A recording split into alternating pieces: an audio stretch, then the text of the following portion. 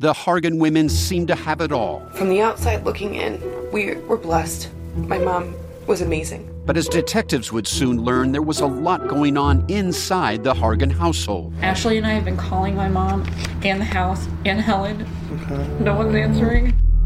63-year-old Pamela Hargan gunned down in her own home. Her youngest daughter, Helen, lay dead upstairs. Patrol, when they arrived, assumed or thought that there might have been a murder-suicide. But for the detectives on the scene, there were things about the scene itself that were concerning to us on day one. Who would want to kill their mother and their little sister? There is no boogeyman here. It is exactly who we think it is. I'm Peter Van Sant from 48 Hours. This is Blood is Thicker, the Hargan family killings. Listen to Blood is Thicker, the Hargan family killings, wherever you get your podcasts. Imagine unlocking a version of yourself that's unstoppable, where mental barriers no longer hold you back. Listen to Mentally Stronger with me, Amy Morin, therapist and international best-selling author, here to guide you on a journey to reaching your greatest potential. Every Monday, I bring you into conversations with some of the most fascinating minds. Experts, authors, entrepreneurs, athletes, and musicians. They don't just share stories. They reveal the mental strategies that propelled them to the top. But here's the real magic. At the end of each episode, I break down their wisdom into practical therapist-approved advice. In my solo episodes, I dive deep into the techniques that build mental strength. It's like having your own personal therapy session as you discover how to turn these insights into steps you can take right now. This podcast isn't just for those facing mental health challenges. It's for anyone who wants to push their limits, achieve peak performance, and truly thrive. Are you ready to unlock your full potential? Then it's time to become mentally stronger. Subscribe to Mentally Stronger with therapist Amy Morin, available wherever you love to listen to podcasts. There were two more murders 15 miles away. When police arrived, they found the telephones and electricity lines. We have a weird homicide. A scene described by one investigator as reminiscent of a weird... Morning. Cup of murder. Christmas, for those who celebrate, is a time for joy, giving, and family. It's a time where even the most dark hearts soften a little and let in the warmth of the Christmas spirit. Well, at least some dark hearts. On December 24th, 2008, a man showed up at a Christmas party dressed as Saint Nick and ready to send the whole holiday up in flames. So if you like your coffee hot but your bones chilled, sit back and start your day with a morning cup of murder. It was Christmas Eve 2008 in an upscale neighborhood in Covina, California, where a party was taking place with a guest list of about 24 or so. Adults and children milled about the room, some drinking and all pretty merry, when an 8-year-old girl standing near the door heard the sound of knocking at around 11:30 p.m. Running up the hallway to see who was at the front door, Katrina Yusupolsky was surprised and overjoyed to see the image of Santa Claus right before her eyes, holding a large wrapped parcel. The perfect Christmas image. Then, as quickly as the joy spread through her face, Santa pulled out a semi-automatic handgun and shot her in the face at nearly point-blank range. Pushing past her, the not-so-jolly man walked deeper into the home and turned his weapon on every single guest in the house as they dove for cover or tried to flee out any door and window they could find. Neighbors who looked out their window at the sounds saw one girl leap from her second-floor window, breaking her ankle on the concrete below, and a teenage boy flee from the house screaming, "They shot my family." After shooting indiscriminately at a home full of party guests, Santa, who was really a 45-year-old man named Bruce Jeffrey Pardo, unwrapped the gift box, pulled out a homemade flamethrower, sprayed napalm all over the home, and set it ablaze. In total, 9 people were killed that Christmas Eve by either gunshots or the fire that burned inside of 1129 Knollcrest Drive. 3 more, including Katrina, who remarkably survived the shot to her face, were injured. The survivor, who managed to get to a neighbor's home, called 911 as the flames soared upwards of 40 to 50 feet in the air. It took 80 firefighters almost 2 hours to finally extinguish the fire, and the bodies inside were so charred that they had to be identified by their dental records. About 2 hours after the flames were finally doused, authorities got a call summoning them to the home of Bruce Pardo's brother, where, 1 block away and in a rental car, they found the deadly Santa dead from a self-inflicted gunshot wound to his head. Strapped to his body, which had pieces of Santa's suit melted and fused to it, with plastic wrap and a girdle, was $17,000 in cash and a plane ticket for Air Canada that was scheduled to leave on Christmas Day.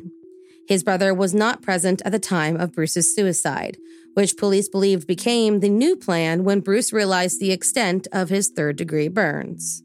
The car was rigged with remnants of that suit that would detonate with black powder if removed. It was ignited as the bomb squad attempted to render the vehicle safe, leading police to assume Bruce's home was likely also a danger and evacuated the surrounding homes. There, they recovered 5 empty boxes for semi-automatic handguns, a Benelli M2 tactical shotgun, a container for high-octane fuel tank gasoline, and what police described as a, quote, virtual bomb factory inside of his unassuming home. Looking on as they ransacked the place, neighbors described Bruce as, quote, very nice, very sociable, and a man who seemed normal. A man who, prior to the shooting and arson, volunteered to serve as an usher at the midnight mass at his Catholic church. Instead, he went and picked up the rental car, donned the red suit, and knocked on the door of a family who hosted a yearly Christmas party. A family, as it turned out, that Bruce knew very well. As police began to identify both the victims and the shooter, a chilling story started to unfold. Bruce did not pick that home on Knollcrest Drive at random. No, that home actually belonged to his former in-laws.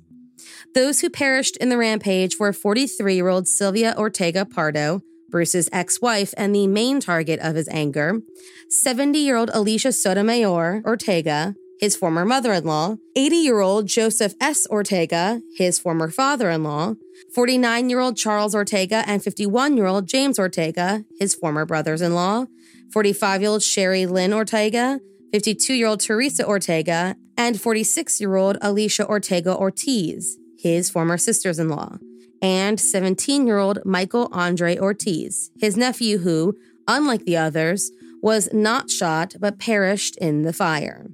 And that 8-year-old girl who he looked square in the eyes as he leveled his weapon at her small face was his 8-year-old little niece.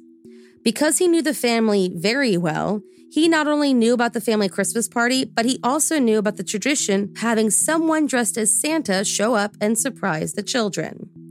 At least 13 of those children were now orphaned, with 2 of them losing at least one parent. With this revelation came speculation as to the motive for Bruce Pardo's attack. Sylvia, who had only been Bruce's wife for 1 year, had settled for divorce just a week before his rampage. However, Bruce had no criminal record, nor any history of violence, meaning the attack came as a complete shock to the surviving family members. According to some, the reason for the divorce was Bruce's concealment of a child from a previous relationship that he was, unbeknownst to the child's mother, claiming as a dependent on his taxes despite not having seen this child for years. The boy, 9-year-old Matthew, had fallen into a swimming pool when he was just a toddler and was left severely brain damaged. Bruce, who was alone with Matthew when the incident took place, was sued by the child's mother to help with the cost of his medical care. She received about $36,000 from Bruce's $100,000 homeowner's insurance policy, and it was placed in a trust fund for Matthew. He never contributed any more money nor time to his son. According to the stories, Bruce, who married Sylvia in January of 2006 after meeting her in 2004, refused to open a joint account with his new wife and told her she needed to financially care for her 3 children with her own finances. When she divorced him in June of 2008, after telling the judge how he drained their more than $88,000 nest egg down to $17,000 in less than 2 months, the court ordered Bruce to pay almost $2,000 a month in spousal support. a price that was made difficult to pay when he was fired the following month for billing false hours at his job as an electrical engineer, forcing the court to suspend the support payments. He also had to pay Sylvia $10,000 as part of a divorce settlement. She kept her wedding ring, the family dog, and moved back into her parents' home where Bruce grew angry because she was not paying any rent. He claimed she was, quote, taking him to the cleaners and spending his money on a luxury car, gambling trips to Las Vegas, fine dining, massages, and golf lessons. By the fall of 2008, he was asking the judge to have her pay and support him financially. With debt racking up and no job to support him, Bruce descended deeply into a dark spiral. According to the reports, Bruce plotted his attack for several months, planning on killing his mother, who was also invited to the party but opted to stay home, and Sylvia's divorce attorney after the Christmas party attack, but due to his injuries, ended his life instead. He left a rented car near the attorney's Glendale home the day of the shooting and filled it with maps, clothing, and a fuel tank, but he never made it.